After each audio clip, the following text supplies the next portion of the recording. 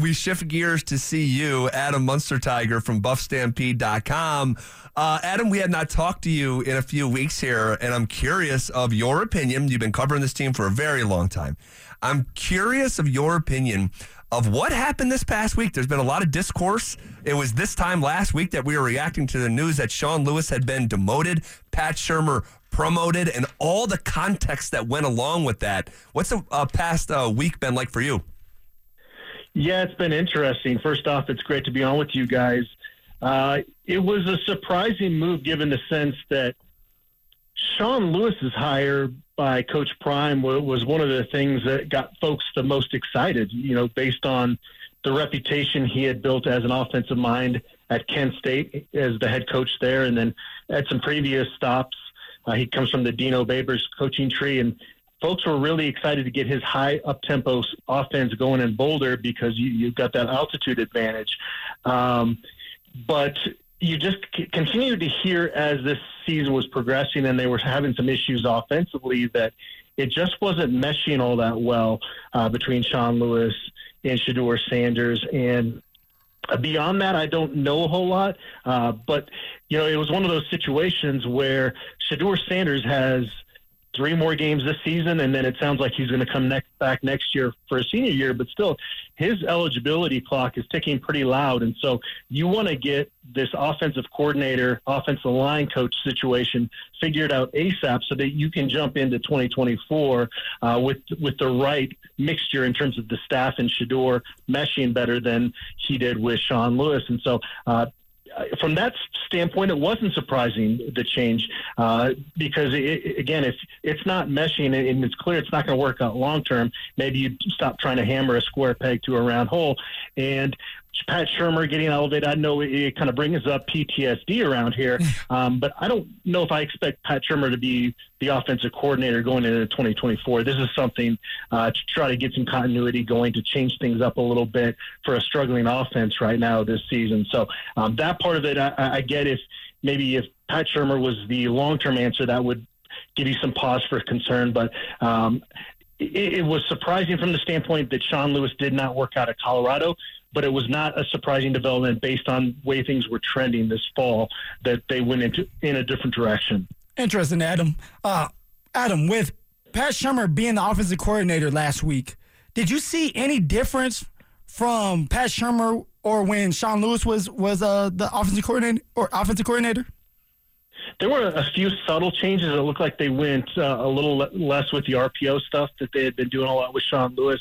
There were a few times where you kind of noticed a few wrinkles here in terms of getting the ball out of Shedeur Sanders' hands just a little bit quicker. But, you know this. You're not going to be able to change a whole offense this far into a season. So the tweaks that are being made are pretty small, based at least on what I saw. And I don't think you can really ask these guys to do more than that at this point.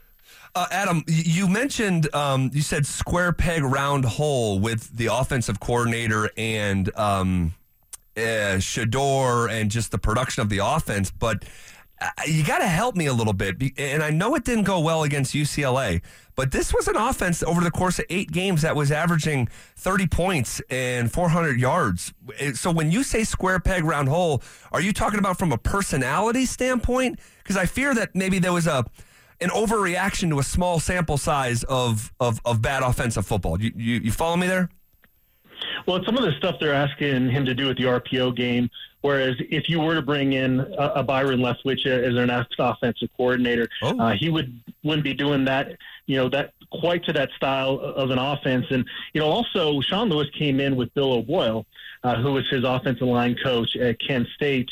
And so they were, I don't know if I would say a package deal, but that was kind of a combination that came in. And obviously the offensive line struggles this season have been a result of, you would have to assume at this point, poor coaching, because there's a left tackle in Jared Christian Lichenhand that was playing at a really high level early in the season. And his play has regressed as the season's gone along. They have not been able to really figure out anything with that group. And the offensive line coach missed on a lot of the transfer portal guys they brought in this year. You look on the other side of the ball, on the defensive line, they brought in a lot of guys on the portal that have panned out, and you're starting to see that defense play better football because they hit on more of those portal guys on that side of the ball than they did as you compare it to the offensive line. So part of it was the Bill O'Boyle, Sean Lewis package as well that kind of played into that, I would imagine. In terms of, was it a personality issue as well? That I would just be speculating on. I don't quite know the dynamic between Shedeur and Sean Lewis from that standpoint. Obviously, we still see a lot of video from Deion Sanders Jr. on social media, but they're only going to put out certain stuff. So I would be guessing. I don't know what their dynamic was from a personality standpoint. Adam, how banged up is Shedeur right now? Will he last the rest of the season?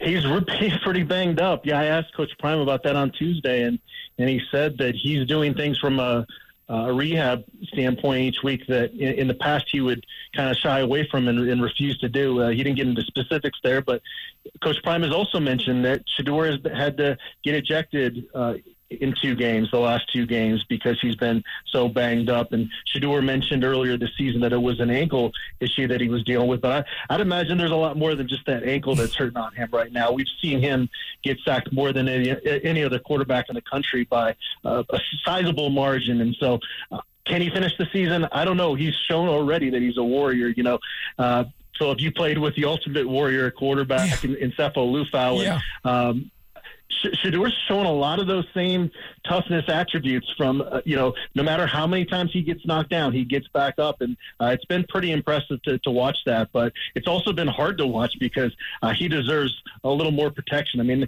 at UCLA, when he got sacked 7 times, there were plays where he didn't even get to his first option. Yeah. And you're just not going to succeed as a quarterback when that's the situation. Last one for you, Adam, and we're talking with Adam Munsterteiger from BuffStampede.com, looking ahead to tomorrow's game against nationally ranked Arizona, who has knocked off a ranked opponent in their own right for 3 straight weeks. You go back 4 weeks, they're losing in overtime to a good USC team. So if the Buffaloes are going to pull this off tomorrow, what needs to happen? Well, you could maybe catch Arizona in a letdown spot. This is the first time that they've been ranked since 2017, the first time they've been bowl eligible since 2017. So if that's kind of the vibe, maybe Arizona, which has played so consistently to the season, if you compare what they've done to what Colorado's done, you have to pick Arizona to win this football game. But maybe it is a letdown spot for them. Senior Day is not going to have maybe the same emotions tomorrow as you'd have typically, because, these 11 scholarship guys that are playing their last home game, it's not like they were on campus for 4 or 5 years, but there's still going to be that extra juice to want to send those guys off on a good note. And, if one of these Saturdays the offensive line decides to show up, and there were some comments made by Arizona edge rusher Taylor Upshaw. Yeah. He called Shedeur Sanders a little boy. If that offensive line wants to get fired up and they have a performance, we know what Shedeur can do when he's given time. If he's given time tomorrow, that would be another, possible upset scenario for Colorado. Yeah, and for those who don't know what Adam's mentioning, Arizona defensive lineman Taylor Upshaw, who is a graduate student, spent time with the Buffs program in the spring before joining the Wildcats. He went on Instagram and said, quote, "Get your mind right, little boy," at Shedeur Sanders. Tagged him with a picture of Mike Tyson. Yeah. So we'll see how it all goes down tomorrow afternoon. Adam, thanks so much for your time, man. Enjoy the game. Yeah, I enjoyed it, guys. Thank you. All right, there he goes. Adam Munsterteiger, BuffStampede.com.